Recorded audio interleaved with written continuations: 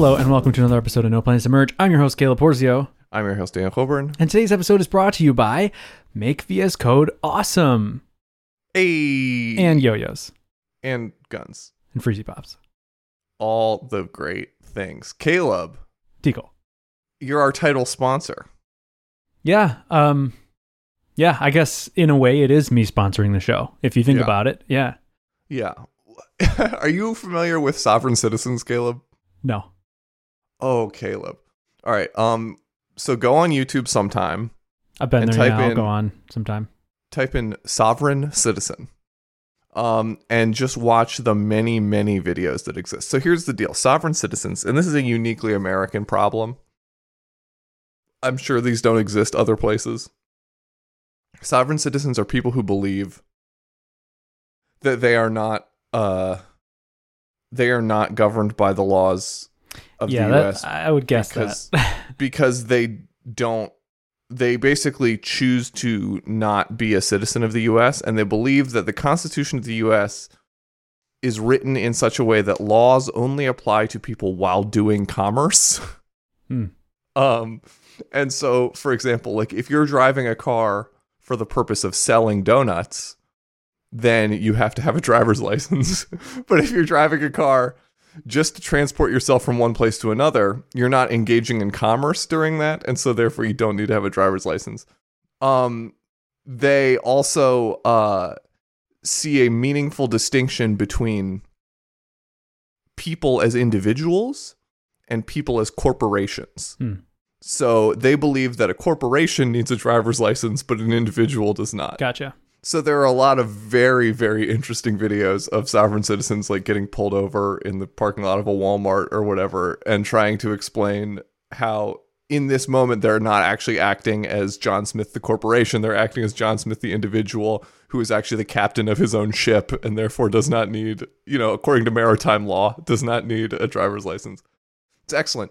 All that to say, this episode brought to you by Caleb Porzio, the corporation engaged in commerce. Exactly. Yeah. And therefore you do need a driver's license. Yep. And I have one for this very episode, Daniel. Yeah, you got one. Yep. So that's that. Cool. Tell the people about it. Oh, it's a course on VS Code. You use VS Code, right, Tico? Yeah. Virtual Studio Code. Virtual Studio Code. Viral Studio Code. Viral Studio Code. Decol, I can get you a good discount on the course. Whoa. Yep. You got a code or a code for code? Yep. Well, I don't, code?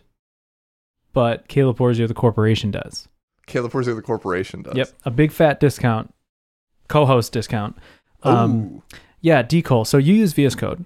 I do. And that's about found that. I'll help you out here. I've found that out of the box, it is not a good thing to use. Great. What do you think about VS Code for real? Like, how happy are you in VS Code? You came from Sublime, right? Or Storm? Yes. Sublime? I am pretty happy. There's a couple things that bother me, obviously. So there's obviously like the aesthetic bothers, which I know you discuss at length in your thing, right? Just like all the like gewgaws and doodads that litter the landscape of VS Code. For sure. The wingdings, the Husker If you want to have like an editor that has any functionality at all, that's not just like a box with text in it, then you're signing up for a couple of gewgaws and doodads. Yeah. Husker Duns. So that's fine. Disabling as many of those as possible is good. As far as like functionality goes, I'm glad that it's not PHP Storm. I'm glad that it's like faster and less shitty than PHP Storm is. Right. And I'm glad that there's an integrated terminal. I like an integrated terminal a lot. For sure. I think that the search tools are really nice and good. Yep. With the exception of the fact that they're kind of slow sometimes. No. But I don't think that that's a problem of VS Code as much as it's a problem of like the enormous and very old code base in which I work. Okay. The search is fast for me. You just don't have it's like as many never lines been slow. You just don't have as many lines of code as I do. I guess not, but I feel like I've worked in some decent code bases, but maybe not. I'm telling you, dude, it's slow. All right. Word. But yeah, other than that, like The key bindings are fine once you use the Sublime Text key bindings. Right. Instead of the default ones. And then, I know you have a lot of strategies for making key bindings even better, which I employ about half of so far. Okay. Or I don't know, half, maybe a quarter. I don't know how many you have. So I employ like 3 some distinct percentage. Caleb Porzio Okay. key binding setups. Okay. So let's touch on a few things here. Yeah. Here's one thing when you're talking. So you're totally right that the things that drew me to VS Code and that you're describing, the search is fantastic. Like compared to Sublime. Oh, and it has a debugger, which is... That is nice. Although I'm now convinced that you shouldn't use it. Cool. You're probably wrong, but that's fine. I mean, for PHP, you have to get it set up with Xdebug. Yes. And so now basically your PHP runtime is half the speed. Like literally half. Sure. Unless you conditionally enable Xdebug for when you need it, which is ridiculous. And then inevitably you will update your PHP version and you will struggle to get Xdebug enabled. And it's just has never been a nice experience at all for me. And then you go to the Titan blog post that's like now out of date and doesn't work anymore. Mm-hmm. It's a hard life because I tried for this course to really like nail debugging, and I really realized that I can't explain it simply enough or give somebody a simple path that it's not worth it. And in JavaScript, I just drop debugger statements for Chrome DevTools because anything else is too much. It's way too hard. Here's my pitch, right? I don't treat debugging as something that I consider like part of the important tech stack for a new developer to learn. Yeah. Like I think you could make it a good 5 years into writing PHP professionally before you install a debugger, and I think you're fine.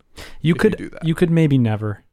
You could maybe never, right? But what I'm saying is, I think for me and the way I like to work, I don't use a debugger most days. Right? An average day, I come into work, I never open a debugger. Yeah. But there are those annoyances for sure, particularly dealing with like vendor code, where a debugger definitely is just like insanely useful.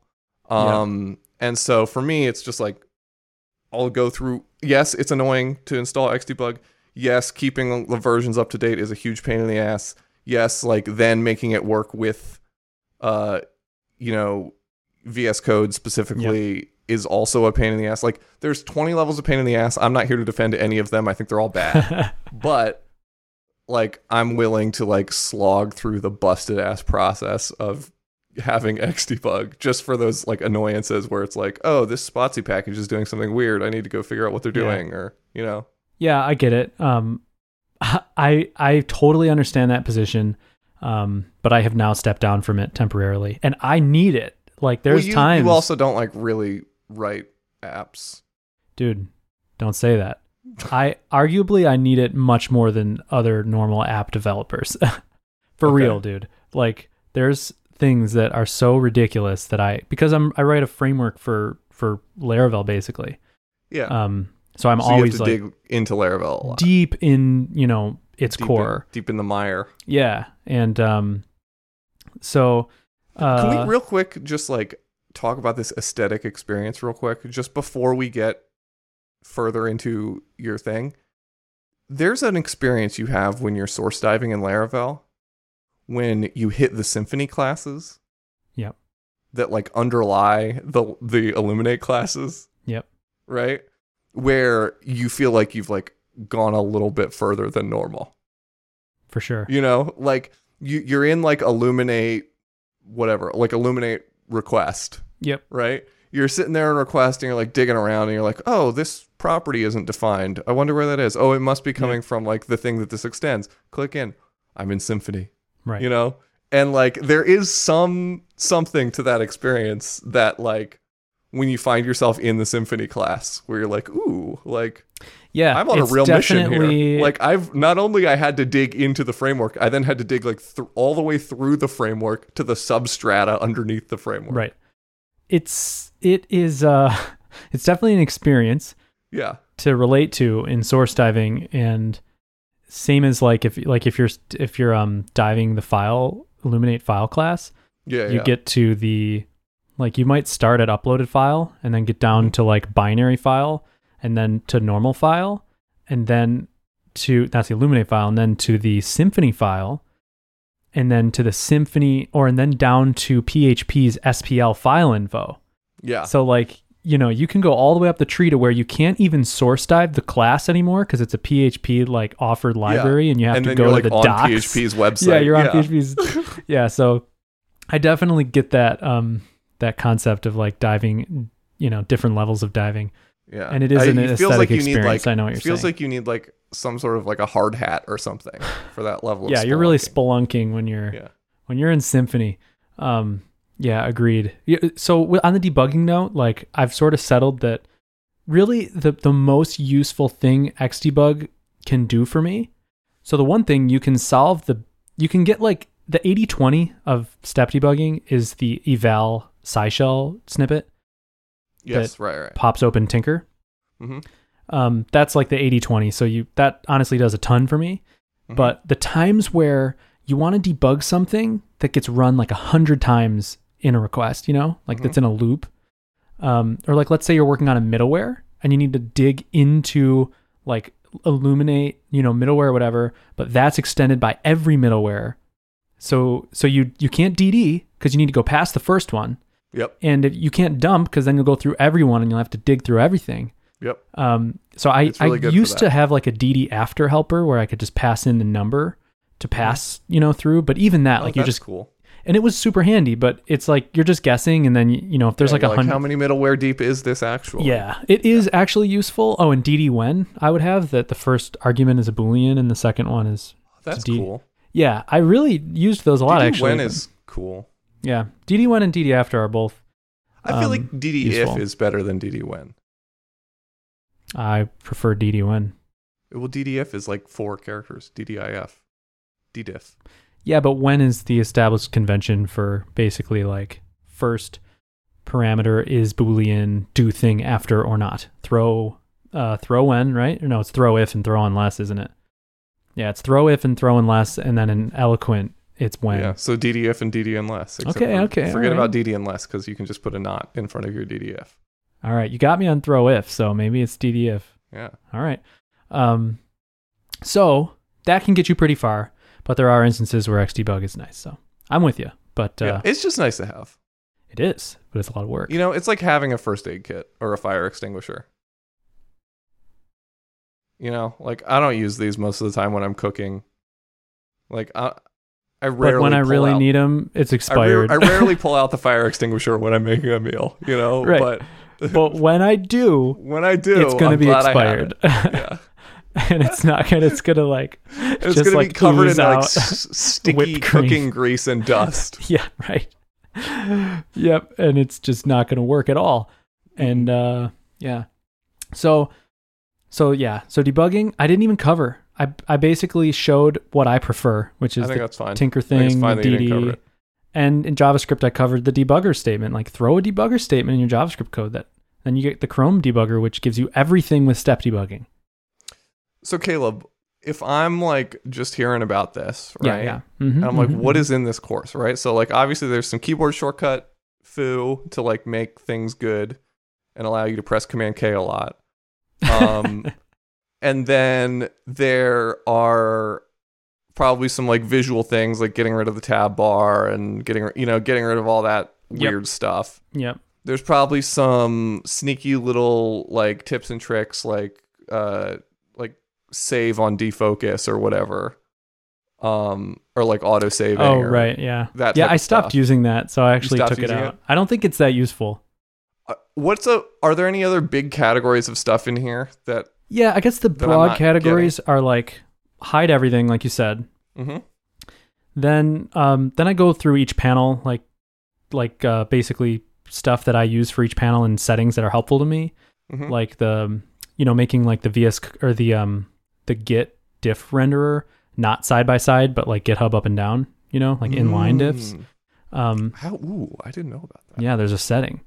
It's really nice. I love that setting. Extremely nice. Yeah. So lots of little stuff like that for the Git one. for the the search thing. Oh, I got one where Because that's the view that they use for conflicts, but that's not by default. That's how the conflicts are shown. Oh, is it really?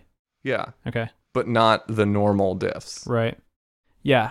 So, diffs, conflicts, everything is just rendered in line instead of side by side.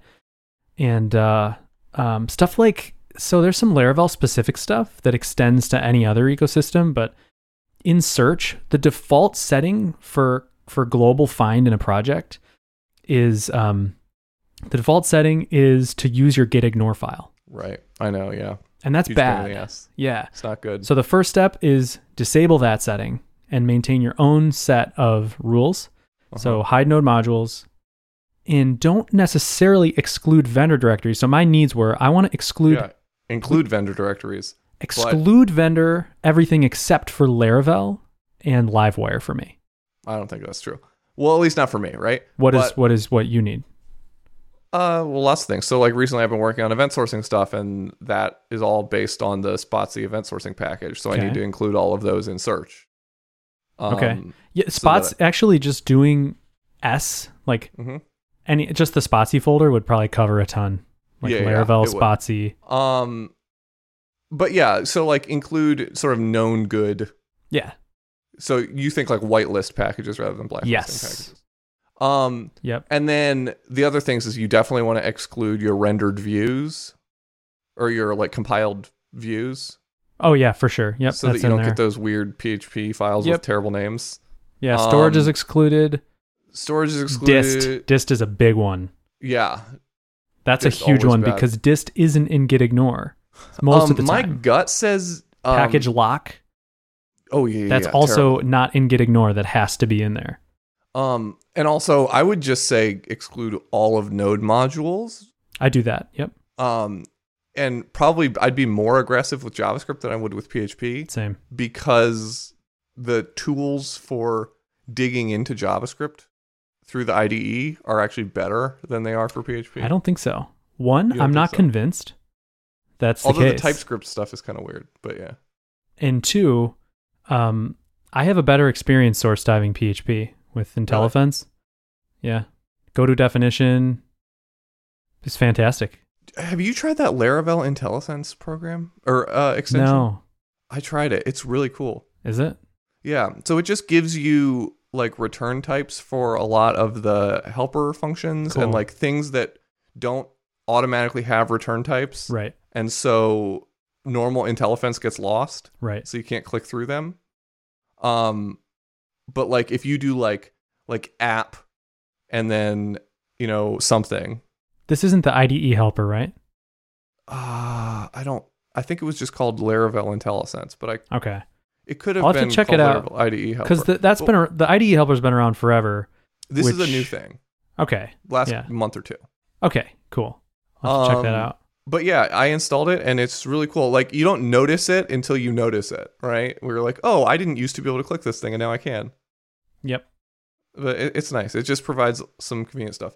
Another thing is like at work we have Chris made these IDE helper classes that are like wild.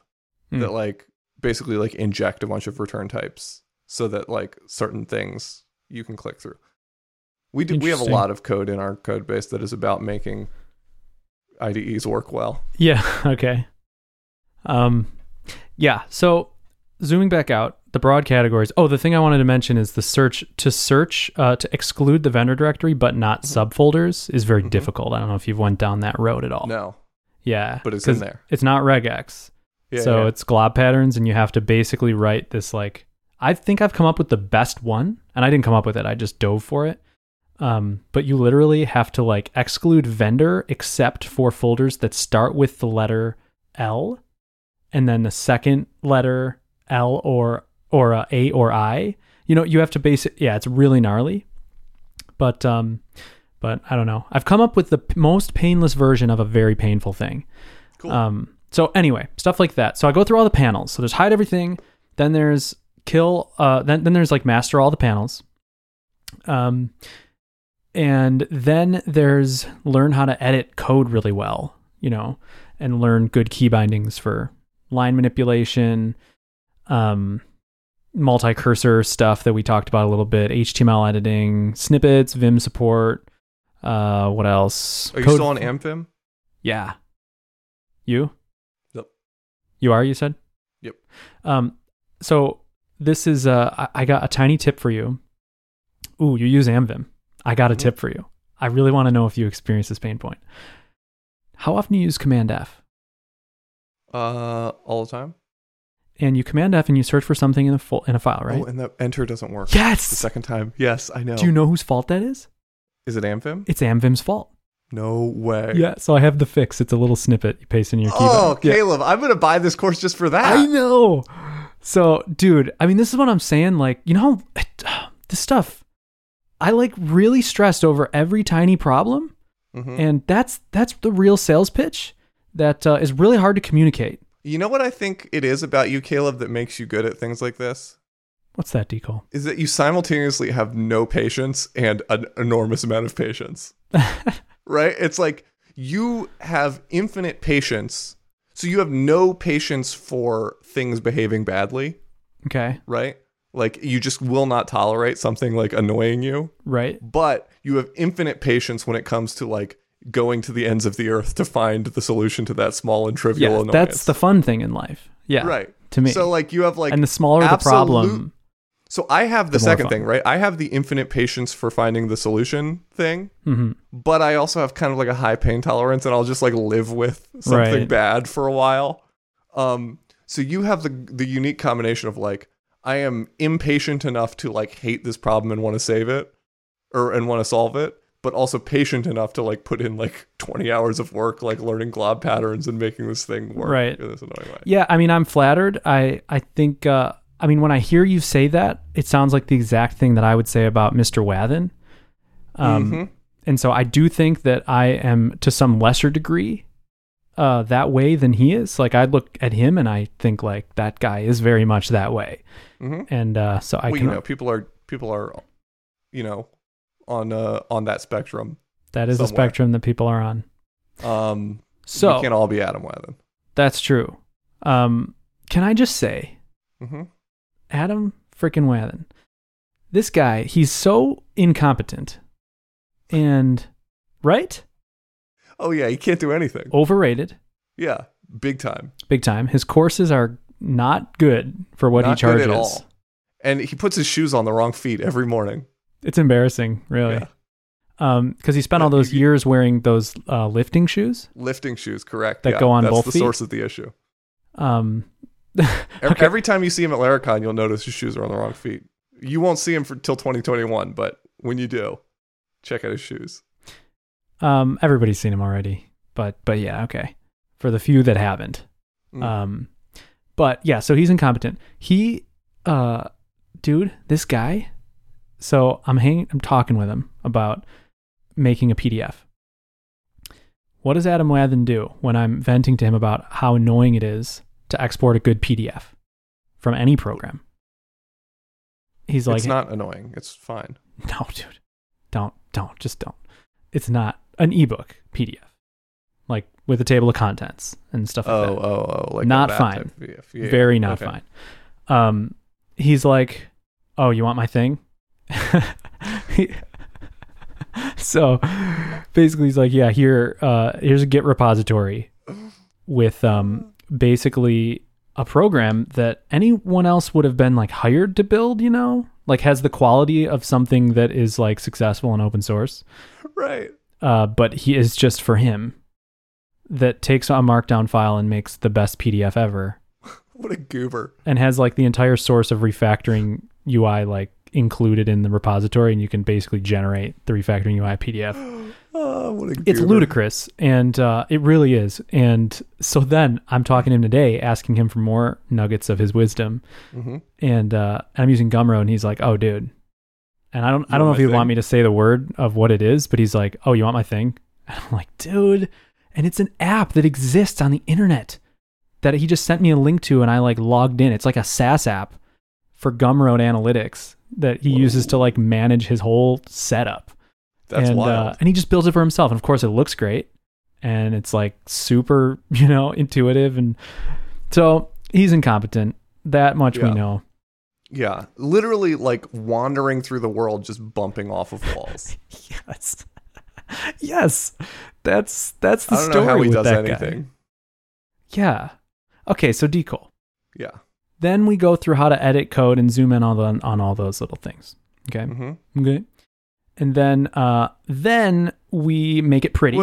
Wait, can we zoom in on that a little bit? Sure. How to edit code. It seems like kind of a big topic to just kind of throw out there as a one Sure. line. What is in how to edit code? It's really just a link to a Vim tutorial. Okay. That's pretty much it. No, I mean, we talked about the multi-cursor Multi-cursor. stuff, like skipping and reversing. The HTML stuff, I don't know if you saw any of that.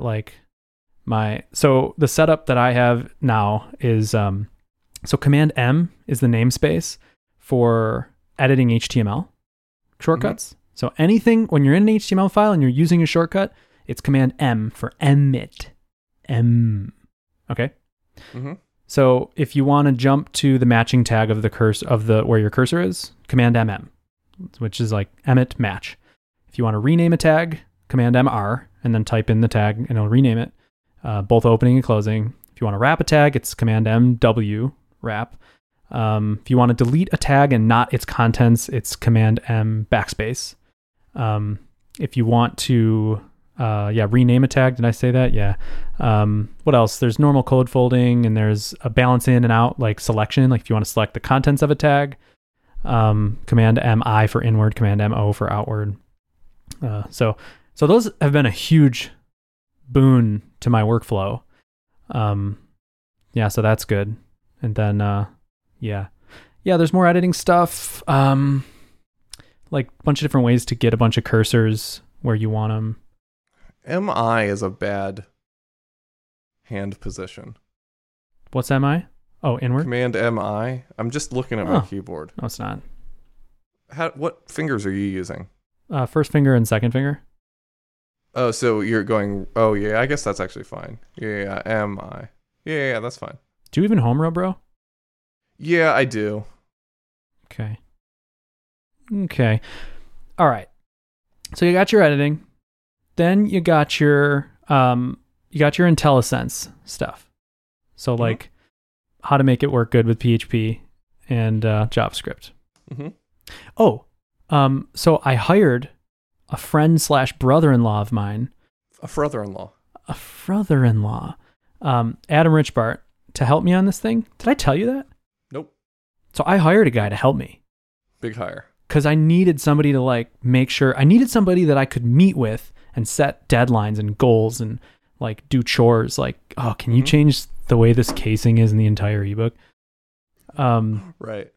So yeah, he's in it with me. It's so nice to have a friend to talk to about all this. Hell yeah. And he wrote an extension. We were doing the jest part, and there's no good jest extension. So he adapted Better That's PHP shocking. Unit to Better Jest. That's good. Which exists now, and it's I think fantastic. you actually did mention Better Jest at one point. Okay. Well, it's built now, and it's actually, it's public and everything. Is it the same icon as Better PHP in it, but a different color? Yeah, what color do you think it is? Green? Green and yellow, yeah. Hell yeah. Yeah. Yep. It's Good, not the that's what dots, because Jest doesn't do dots for success. What is it? It's the pass symbol. Which is what checks? No. It's just, in Jest, it's just a green block that says pass. Oh, okay. Gotcha. So it's like a symbolic version of that, but... Mm-hmm. Cool. But yeah, you're the first person to hear about it, so... Nice. Yeah. It's cool that I knew what the logo was. That's fun. Yeah. I figured you would, because I feel like I knew what it was right away. Yeah, exactly. You That's cool. Yeah, it's kind of like the JetBrains or the Photoshop or Adobe logos. We're they introduced a new product. Right. And I'm okay, I know what the logo is. Right. Well, with Adobe, it's okay, all of the 256 colors are taken. Yeah. So pick a gradient and then two Right. letters, and it's probably Yeah, the first two, but it could be. Right. InDesign is ID. Yeah. Well, and PS is Photoshop, Mm. even though that's one word technically. Yeah. What's Illustrator? Is it AI? AI for Adobe Illustrator. right? Yeah. And then Audition they're is going AU. fast and loose here. Yeah. So it's kind of a random collection of letters, but you can kind of guess it. If you like live in America and are like familiar with like state abbreviations, it's like this same rules apply. Yeah, which seriously. is just like, go for it.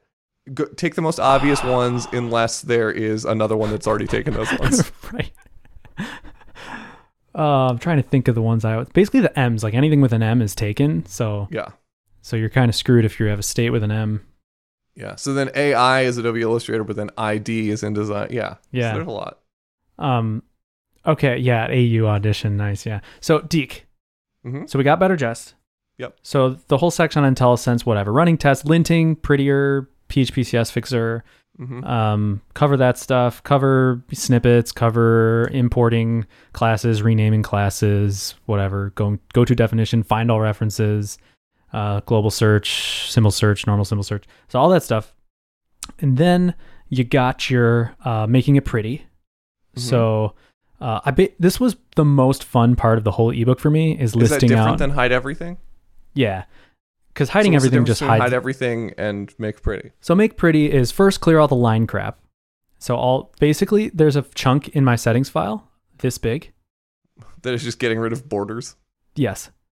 It's just getting rid of all the stupid crap everywhere and light bulbs and yeah. Funny. Like I actually love the borders.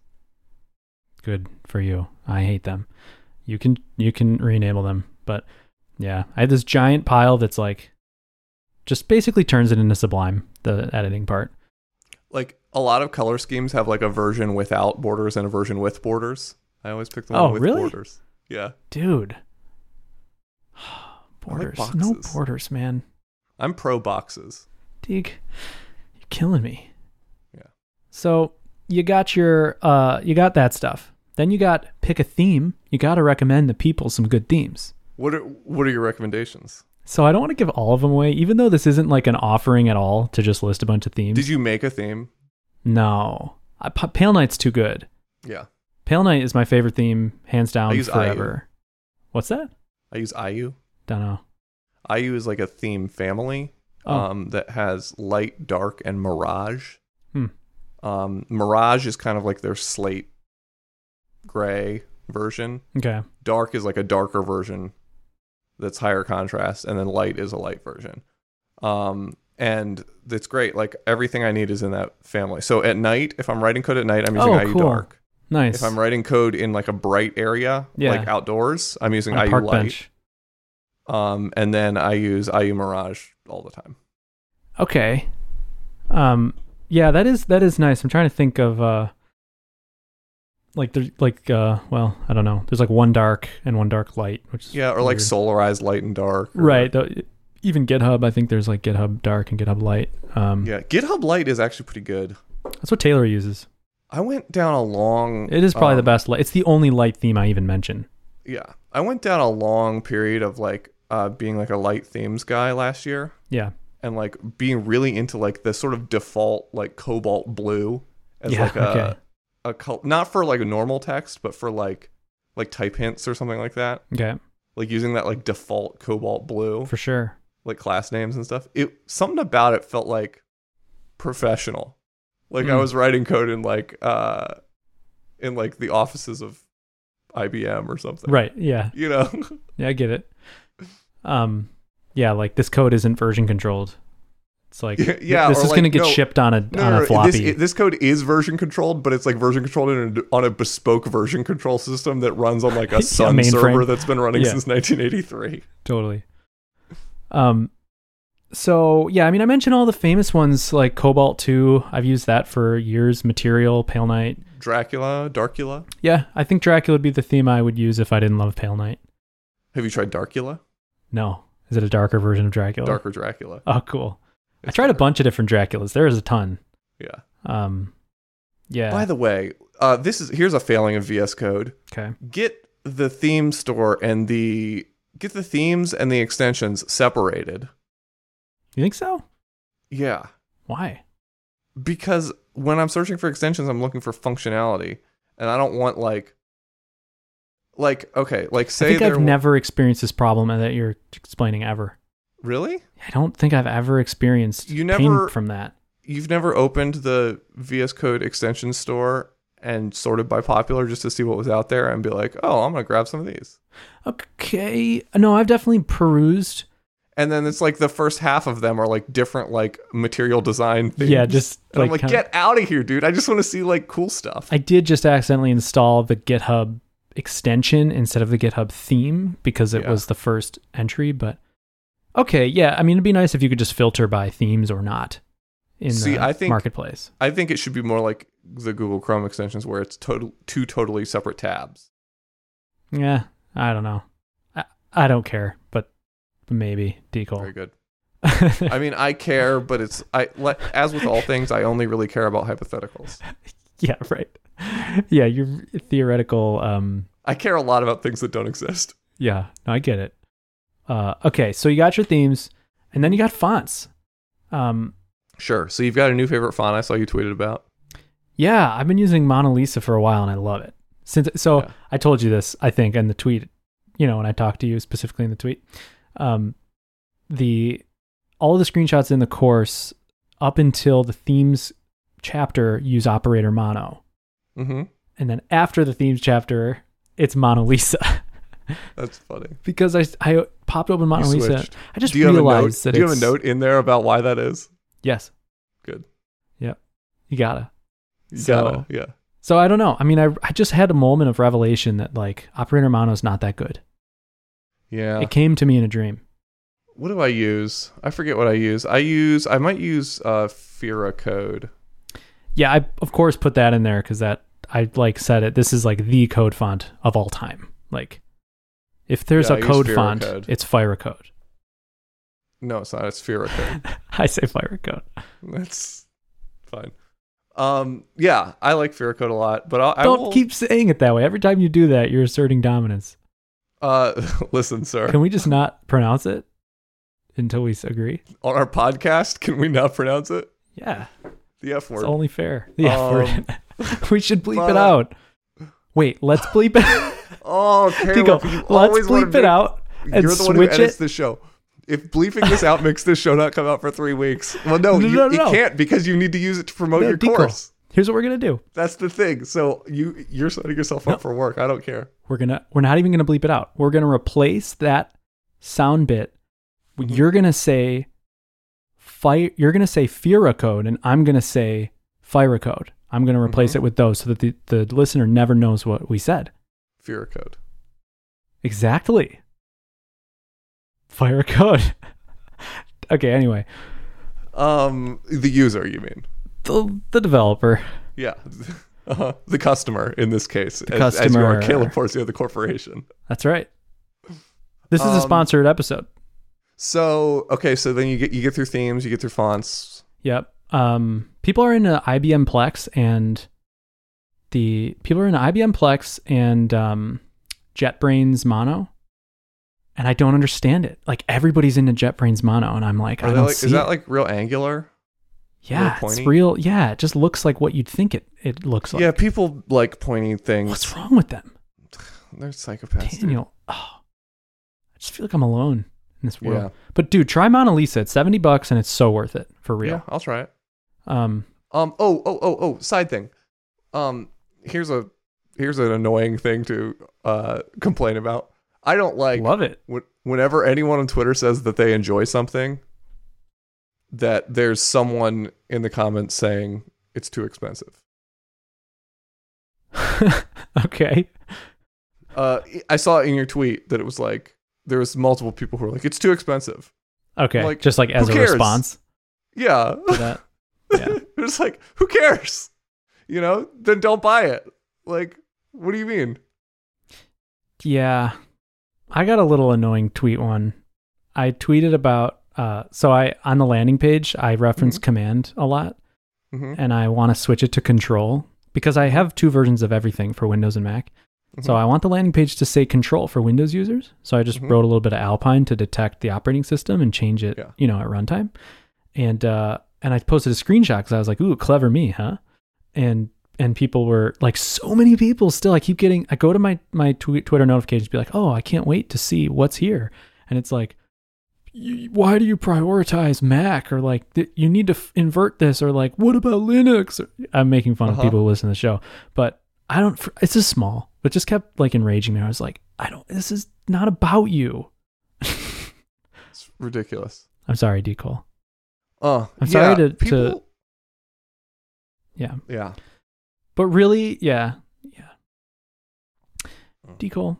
Also, all those operating system people, all the like OS losers out there, you made this decision. You made the decision to use the operating system you use, and deal with it. You made your bed. Deal, bro. Deal. So there's that, and that's the course. And there's screencasts. If you like to watch me talk. Mm-hmm. And then you got yourself. Actually, you know what? Hang on. Sorry, I've got like one follow-up thing on that. Yeah, boy. Linux people who go around complaining that things don't support Linux. Yeah. Are the Blue Lives Matter guys of Twitter. Because they're people who treat a decision they made like a condition or like a protected category. That's really funny. Yeah, right. It's like you Blue don't know Lives Matter, like. and I'm like, dude, quit your job, and then you won't be Blue Life anymore, and then none of the difficulties you have exist if you just stop being a cop and go be a garbage man or something. You know, like there's plenty of good Daniel, union don't make jobs this out political. there. This is a sponsored episode.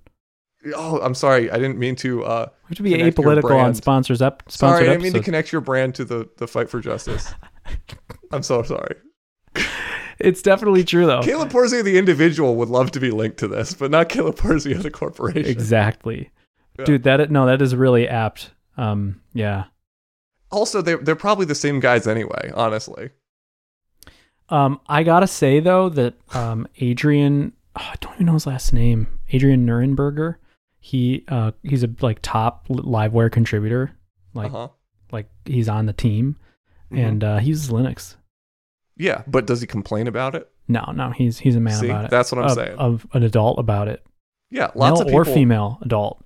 Because lots of people use Linux, right? Yeah. It's the subsection of those people who, because like you use Linux if you're the type of person who wants to solve your own problems and not whine about it to the internet. Yeah, exactly. Right? Like that's why you're on Linux, is because you're like, I want to get my hands dirty. I want to dig in there. I want to make a lot of custom solutions for myself. Right. Like you should have a Chrome extension that you built. Yeah. That changes your user agent signature so that any functions that people write on their site that check for Mac or Windows, you can toggle what you want to disguise yourself as so that you get an equal experience to everybody else. That's what you would do. Exactly. That is the Linux solution here. Totally. The totally the Windows guy solution that you see coming from Linux guys all the time is like, why doesn't this work on Linux? Why doesn't this work on Linux? And I'm like, make it work, people, like, bro. That's you're the guy. Why are you even using, like, we don't know that they're using like the GNOME, like GUI, like maybe, a real Linux user would be browsing the web on the command line. Yeah. That's what I'm saying. Yeah. You would just even be Linux, bro, reading the HTML tags. You know what I'm saying? Yep. Exactly. Read them and weep. Seriously. Because it's Tailwind. If curl isn't your web browser and you're on Linux, you're a faker. Get out of here. Listen, I'll accept wget if you're a hipster. Sure. Sure, but no further. No further. No further at all. Mm-mm. Oh my gosh, dude. Oh, yeah.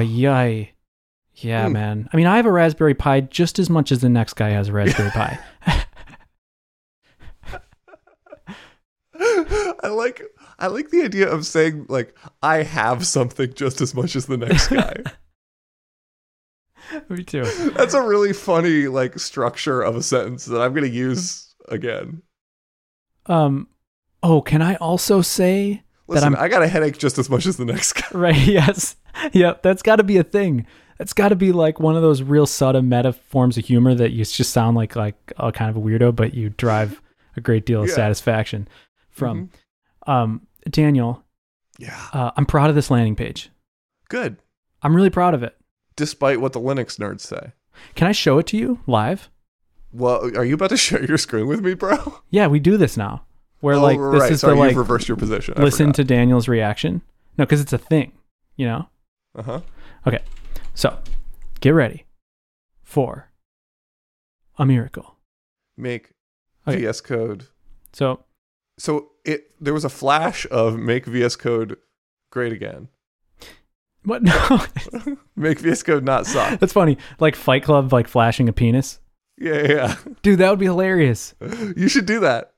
I should flash a penis. You should flash a penis for sure. All Like, right, make so that you just be Code like, wait, what? not suck. Did I just So see- here's one cool thing that I saw here. Okay.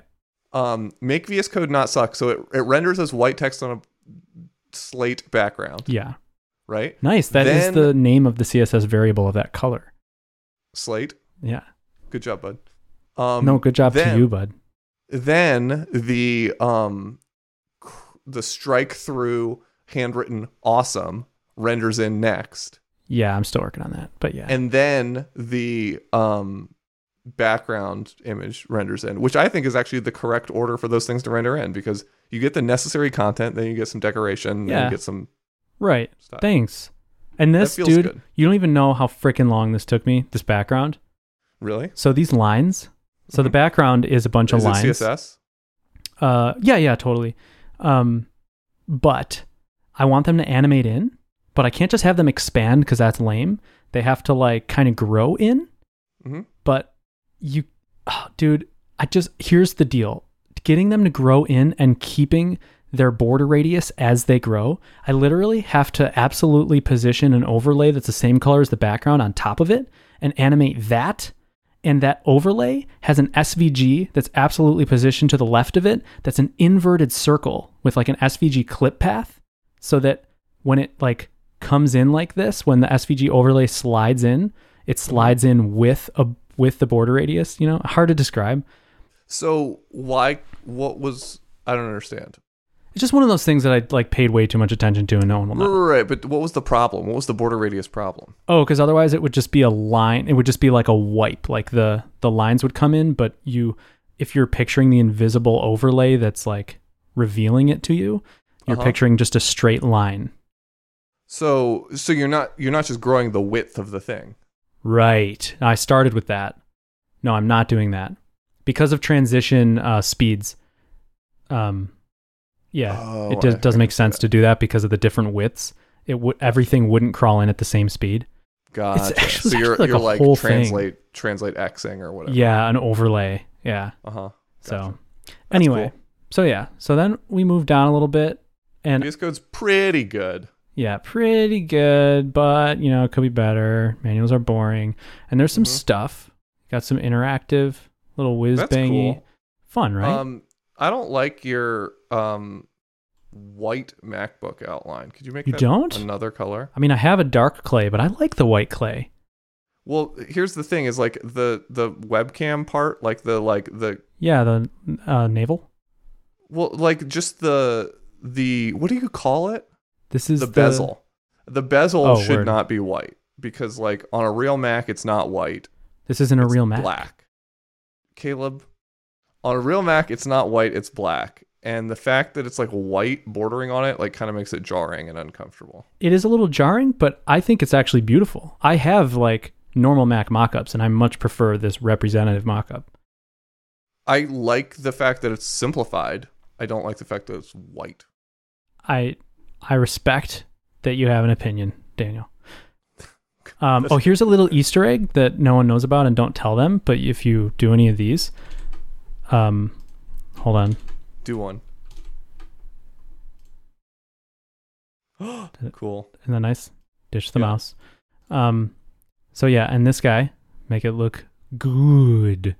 And then I flash a bunch of nice looking things. Nice. So whatever, I'll just like go through this. There's stuff. Like all of these things just took forever. Like this is interactive, and it's just just one of those things that this animates up. It's all just the kind of thing that took me a freaking long time. And these were fun to make. That does look really nice. Isn't that nice? Look at that cover flow. Yeah, that's what I was trying to go for. Was Yeah. like iTunes album art cover flow. That's the name for it. Nice. Yeah, so then you got your stuff. And you got your stuff. So that's what we're dealing with here. Nice. Okay. That's a really nice looking landing page. Thanks, bud. You did a good job. Thanks, bud. So yeah. Cool. So what's it cost? So you got your How much money are you going to make? I'm going to make $1 million. Good. The base package is $39. Mm-hmm. Then it's $99. If you're on the email list, you get a lower price. Not that much lower, but lower enough to like reward email list people. Because here's the thing. I'll tell you my prices first, then I'll explain. $39, $99, and $179 are the tiers. Okay. Do those give you different? Yeah. It's ebook screencasts and extensions. Gotcha. Yep. So those are the tiers. And so the discounts, there is a discount, like a launch discount. But rather than just like setting a price, like rather than figuring out the price I want to sell it for and then saying that is a discount and that I'll set the fake prices that get crossed out in a slash like 10 times more than that, I wanted to like not lie. So the discount's not like 50% off. It's like, whatever, 10 or 15. Sure. It's reasonable. It's actually a discount. And then I'm actually, selling. But so yeah. So there's your, how many individual transactions do you think you're going to get? I don't know. And then how many dollars do you think you're going to get in the first, let's call it in the first week? Okay. In the first week, I can't answer the individual transactions, honestly. Maybe I'll just venture a guess. I have 5,600 people on the email list. Uh-huh. So let's say that I sell 300. Sure. I don't know. I'm pulling that out of nowhere. I think you're going to sell more than that. I hope so. But let's say that I sell 300. That's going to be my number. So it's on your whole email list or on the email list for this specific just for this thing. I have another 5,000 on my whole email list. Yeah. But I think this is going to do better conversion percentage than 300 out of 5,600. That would be great. Because if they care enough to stick their email address in there, they're probably going to do it. That's what I feel like. I hope so. That's the goal. I feel like you're going to get like at least like 1,200 conversions out of that 5,600. So let's say 1,200. Here we go. 1,200 times what do we say the average price? The average, like averaging the tiers. Let's just say like $80. $80. All right. So that's 96 grand. I don't think I'm going to make 96 grand in a week. I'm going to be honest, but that would be dandy. I think you might be surprised. Surprise me. I honestly, Caleb, if you make 100 grand next week, I'm not that surprised. You think so? I mean, listen, I'm not trying to like blow smoke up your ass or anything. Far be it from me. But I think this is going to be a pretty successful launch. I don't know. I really like the idea, and like 5,600 people on an email list is no small thing. It's decent. Have you talked to Adam or anyone about how many people they had on their email list when they launched their products? Sort of. So Adam has that blog post called like how I made 60 grand and quit my job. And he launched to like 1,900 people or something, like 1,200 people or some super small amount of people. Yeah. But he had a little bit, like I started this list with just free content. So it's not like everybody who put their name in was like, "Ooh, I want to know about the course." It was like, sure. "Ooh, I want you baited some content." People. Yeah. So I think my numbers will be lower than his, but my numbers are higher than his. So maybe it'll balance out. That's what I'm saying, dude. We'll see, man. And you've already given them good free content. That's the hope. My hope is that I believe in the content, and I hope that people just recognize it's good content and want to pick it up. And who doesn't want to ball a little bit? Yeah, man. What, did you see the tiers? Yeah. Okay. But I mean, like, it's not just that, Larry. It's like, I have this sometimes I do things for ego-based reasons. Yeah. Including like donating to a GoFundMe or something. Like, sure. Even anonymously. I'll sometimes, occasionally, anonymously donate to a GoFundMe just because I kind of feel like a baller by doing it. Wow, Deagle. Does that make sense to you? No. Like someone will be like, someone I don't know, someone will post like a GoFundMe for someone I don't know for a situation that's like regrettable, right? Where it's like, there was a house fire and like I lost all of my clothes and belongings. But it's like someone who's like, someone I don't know, someone whose GoFundMe I normally wouldn't donate to. Right. but like I see that it's like they have like a $30,000 goal and they've got like $80 or something, Right. you know? And I'm just like, I'm gonna give you him know $2 what? grand. Like, if it was me, I would love like an anonymous $100 donation so much right now. And like, then I get to walk around the rest of the day feeling good about myself. So I'll just like do it. Anyway, I bet you're going to have a bunch of people who just sign up for just that, where they're just like, you know what? I love all of the free Caleb things that I get. And this is definitely going to have at least one tip that saves me $100 worth of pain. So I'm just going to give him $100. I thought somebody emailed me today, a kind fella, and was like, hey man, I use Alpine. I love it. I actually use Sublime and I'm probably not switching, but I'm going to buy the Wizard level package. That's the top one tomorrow, just because. So thanks for doing what you do. And I'm like, dude, like it's people like that make the world go round. Honestly, he's going to find something in there that he can translate to Sublime anyway. Oh, for sure. Yeah. You know what I'm saying? Kevin McKee wants to basically adapt the course to PHP Storm and was asking if I was interested. And I don't think I am, but because I don't use PHP Storm. And it's also kind of pointless because you can't make PHP Storm not suck. Right. You could try. You can try, but like, I don't think that you can actually make it not suck.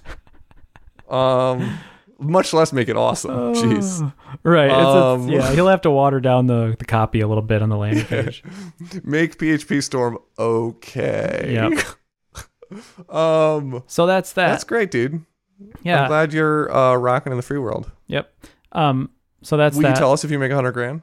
Yeah, for sure. Cool. I'll write a big post. I'll speak at a MicroConf and they'll feature me on like ConvertKit or something. And so good. I'm looking to dethrone Adam Wathan because, like I said, he doesn't really deserve the position he holds. You know.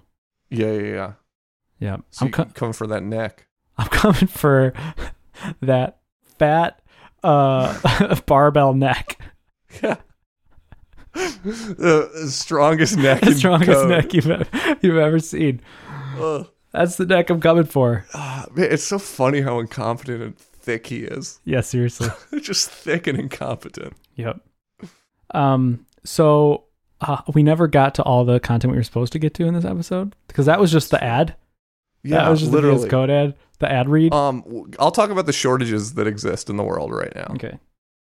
In America, or at least in Western North Carolina and East Tennessee right now, it is impossible to buy a few things. And here's what they are: ammunition and patio chairs.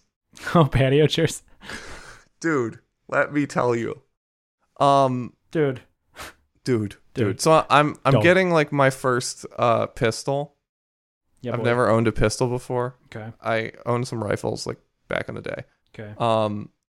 Or a rifle back in the day. But Okay. I've never owned a pistol. And I'm getting one. I just got the like piece of paper today. But anyway, I was like, oh, there's like no ammo anywhere because apparently like combination of like COVID and it's an election year and like blah blah blah makes it so that everybody is just buying all the ammo. Yeah. So there's just like no ammo. The specific gun I want to get is like nowhere. I have like 3 gun stores who are going to call me when they get one in. I'm going to go get it. But it's a huge, crazy situation. It's a little bit terrifying, the fact that like ammo manufacturers are unable to create enough ammunition to meet the current demand for ammunition, so just nowhere has any. So I, with my lovely wife, went to a gun show in Eastern Tennessee the other day. Nice. To get some ammunition. And it was like, they were actually pretty on top of their COVID stuff. Like it was a pretty big space. I was never near anyone. It was pretty cool. Yep. Cool. They were very like mask required. They were checking temperatures and doing all that stuff at the door, handing out masks to people who didn't have them. Sweet. Which is not what you would expect at a gun show in East Tennessee. But that is how it was. They were pretty like on it. So that was cool. And like I had to like drastically overpay for like a couple boxes of 9mm, and that is what it is. Well, good for you. So that's weird. And then we happened to be in East Tennessee, home of like a bunch of these like giant furniture outlet places. Yep. And I was like, oh, we just got this patio table for a very good deal because Pier 1 went out of business. And so we bought the table. Oh, nice. We don't have chairs for it. We have like these other chairs that we used to have, but they're too low for the table. So like you sit in it, you kind of feel like a toddler. Yeah, you don't want that. Yeah, chair So we height need- actually drastically changes the experience of sitting. We need to get some new patio chairs. And so we went to so many furniture outlets or furniture stores or places that sell furniture and just walked in Thanks for. and had like the shortest exchange ever of like walk in and be like, do you have Nope, get out of here. patio furniture? And they're like, no. I was like, okay, sorry. So I think what's happened is like everyone's stuck at home. Everyone's Yep. trying to sit out in the backyard and like smoke a cig and grill a burger. Yeah. And like, so like it's just, they're buying up all of the ammo and all of the patio chairs. Every leisure accessory is nowhere to be found. Yeah, like it's I ridiculous. bet like you can't buy like a roof rack or a you volleyball can't- net. Like try and buy a volleyball net. Yeah, now. right. You can't buy a bike. Oh, for sure. There, you basically, you just can't buy all the things that, people buy when they don't work. Which is crazy, right? Because like capitalism is like, obviously the most efficient way to distribute resources. As we all know that like the markets will solve things like this. Never been truer words have been spoken. But, never. Actually, no, because you Daniel, don't just come. You're making it political again. Oh, but the ad's over. We Oh. can't make it political. Got it. No, definitely. Yeah, All right, cool. I'm with it. I have nothing more to say on the topic. Yeah. So, I mean, you're definitely right. As far as distributing, goods and Resources. to the bourgeois Yeah. proletariats. It's like I want a patio chair. So I'm with you. I all basically for it. have decided that I've just given up hope on like buying anything soon. Yeah. I wanted to buy a really bike. came at a bad time for you too. Right after you started Right- buying things, they made it impossible to buy. Seriously, I've had. It's true. Things. That's funny.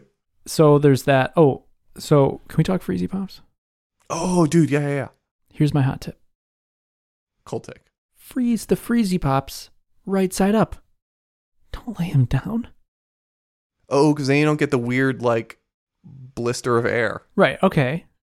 So what's wrong with the blister of air, Deagle? What's wrong with How it? do you open a Freezy Pop? Oh, at the top. How do you do Right, it? then you don't have to like do the weird thing where you're like cutting through popsicle with scissors to get Yes. the top open. And gumming up your scissors with popsicle. Mm. Because I got this bag of Freezy Pops in the freezer. Yeah.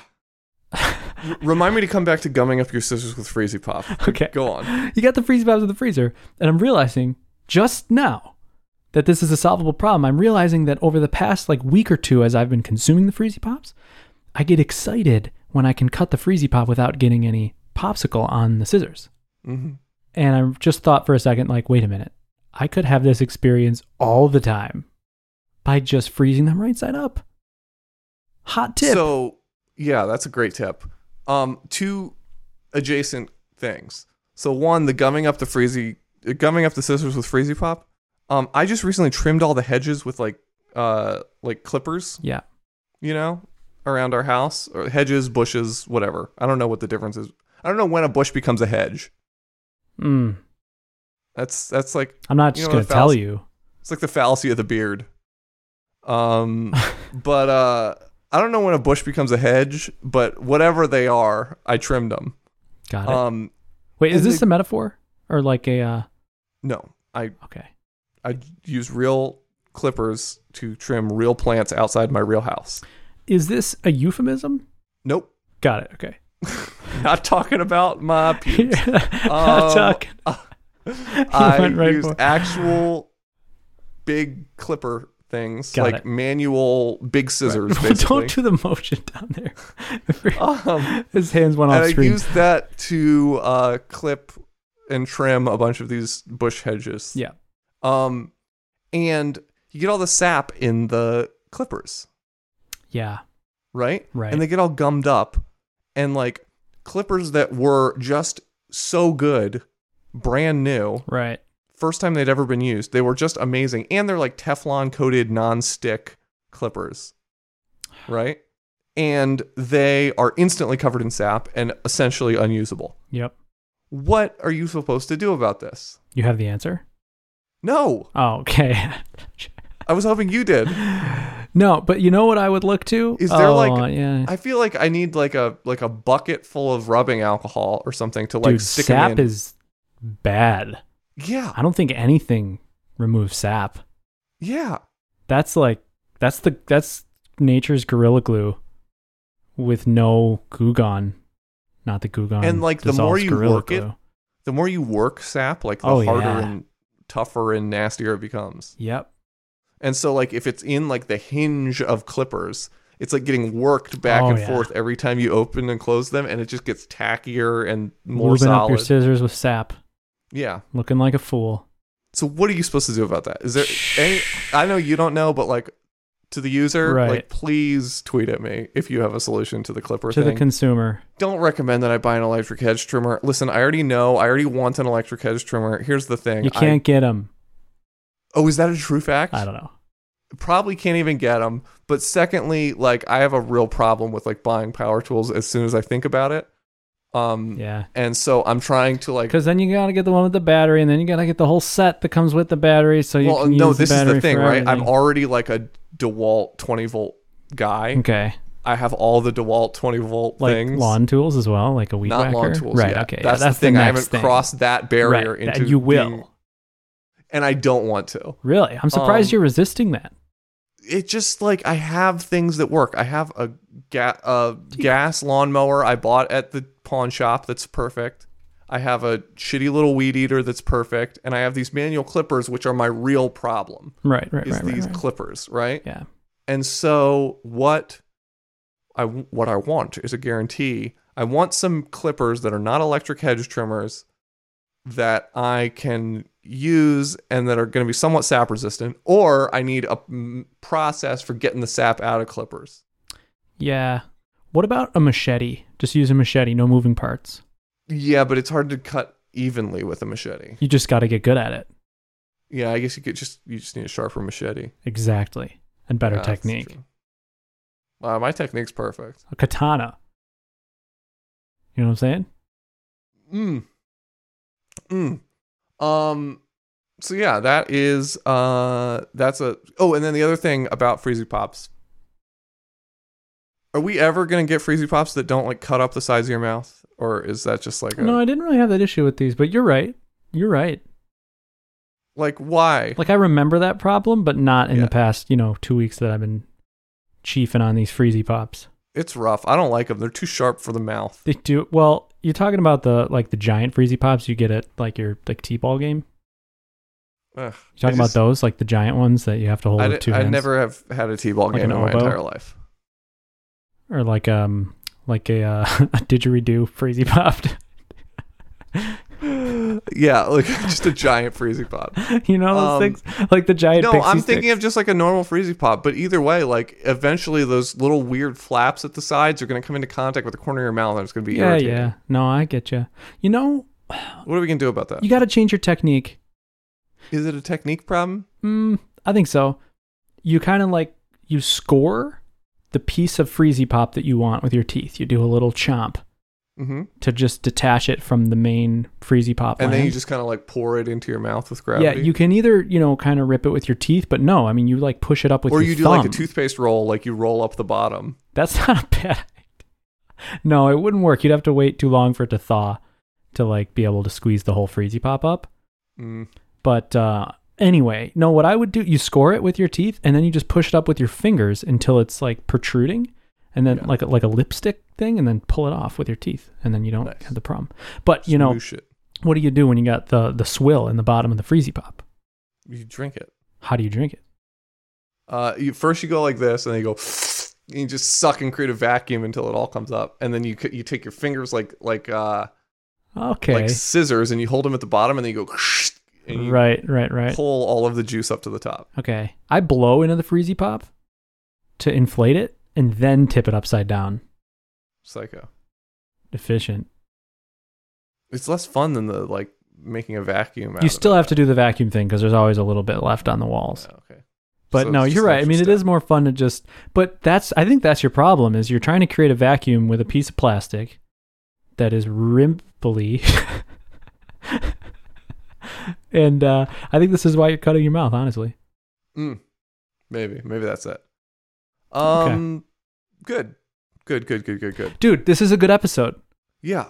Dude, we're gonna so actually for the put this listener- episode out. For the listener and the user, we just didn't put out last week's episode because it was so bad.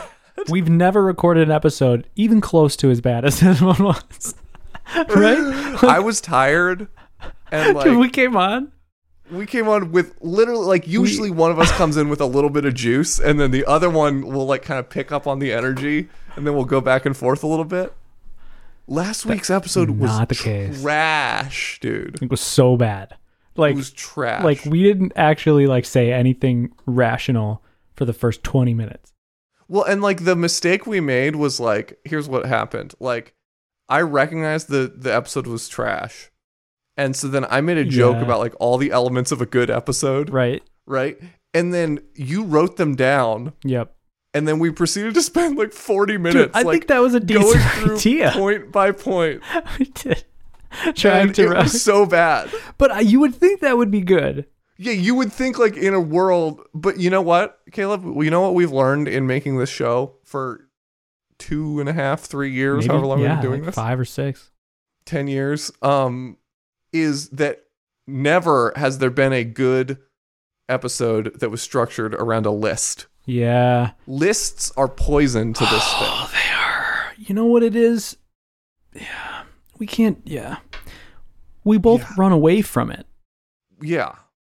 We hate the list. No list. And we feel constricted by the list. And so we don't let ourselves go on a tangent because we know that we're on a point of a list and we're Right. supposed to end up back there. Circle back to the list. Yeah. Yeah, Deke, that one was bad. That was That one's Just going in the some archives. hot doo-doo, dude. It's not good. We like joked that we weren't going to put it out in the beginning, and then we tried to redeem it for an hour.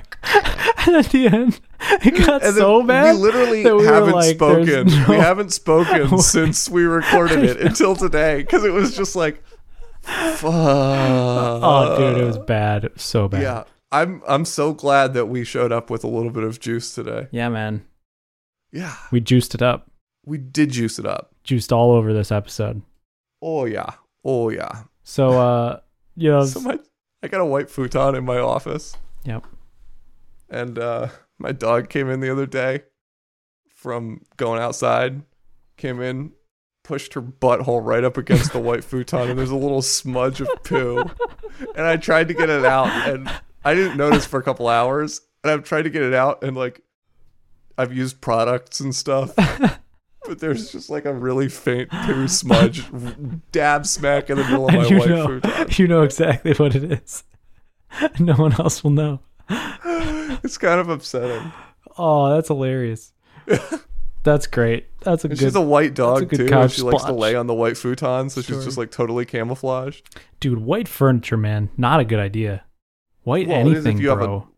But if you have a white dog with spiky little hairs that get all over your furniture, Oh, I get it. Okay. it's like, all right, well, this will be camouflage Yeah. for the dog hair. Until white dogs poo white, then until you switch That'll be to the day. yeah, man. There's Yeah, gonna I be don't some know. kind of like artisanal dog breeder who like comes up with that to sell to rich people. You know what's really embarrassing? When you move, I don't know if anybody else stresses about this. I don't think my current mattress has any stains on it. Like you spill shit on your mattress, like Oh yeah. you know, and And then like you also like sweat and stuff. oh yeah, like I mean, I make much more of a dent in the mattress than my wife. Like my side is definitely like I think the You're not Italian. rotating your mattress, dog? No, What? I probably should. I don't know. Just go ahead and flip that shit tonight. Yeah, that's probably a good idea. But yeah, like my pillow, like we both have white pillowcases, and my pillow just gets all gummed up, kind of like your head Like shivers. flippers. Because of my I basically sweat olive oil, the Italian Yeah. and skin. Uh-huh. And Eee. yeah. But and like my hair, my like my hair pants that I have for legs. That shit gets everywhere. But You're yeah, a like swarthy man. have you ever experienced that feeling of being self-conscious about your mattress when you're moving and feeling like you want to tell the people helping move you that like I swear it's like water or like whatever that you spilled on it. that you think they're gonna think that you like There's a peed million things in it your could bed. be. But yes, that is among the primary concerns. Have you ever had that feeling, or am I just hanging out here? No, I don't think so. Really? I mean, every mattress I've ever seen was disgusting. So Yeah. Never judge a man by his bare mattress. yeah, I mean, for sure.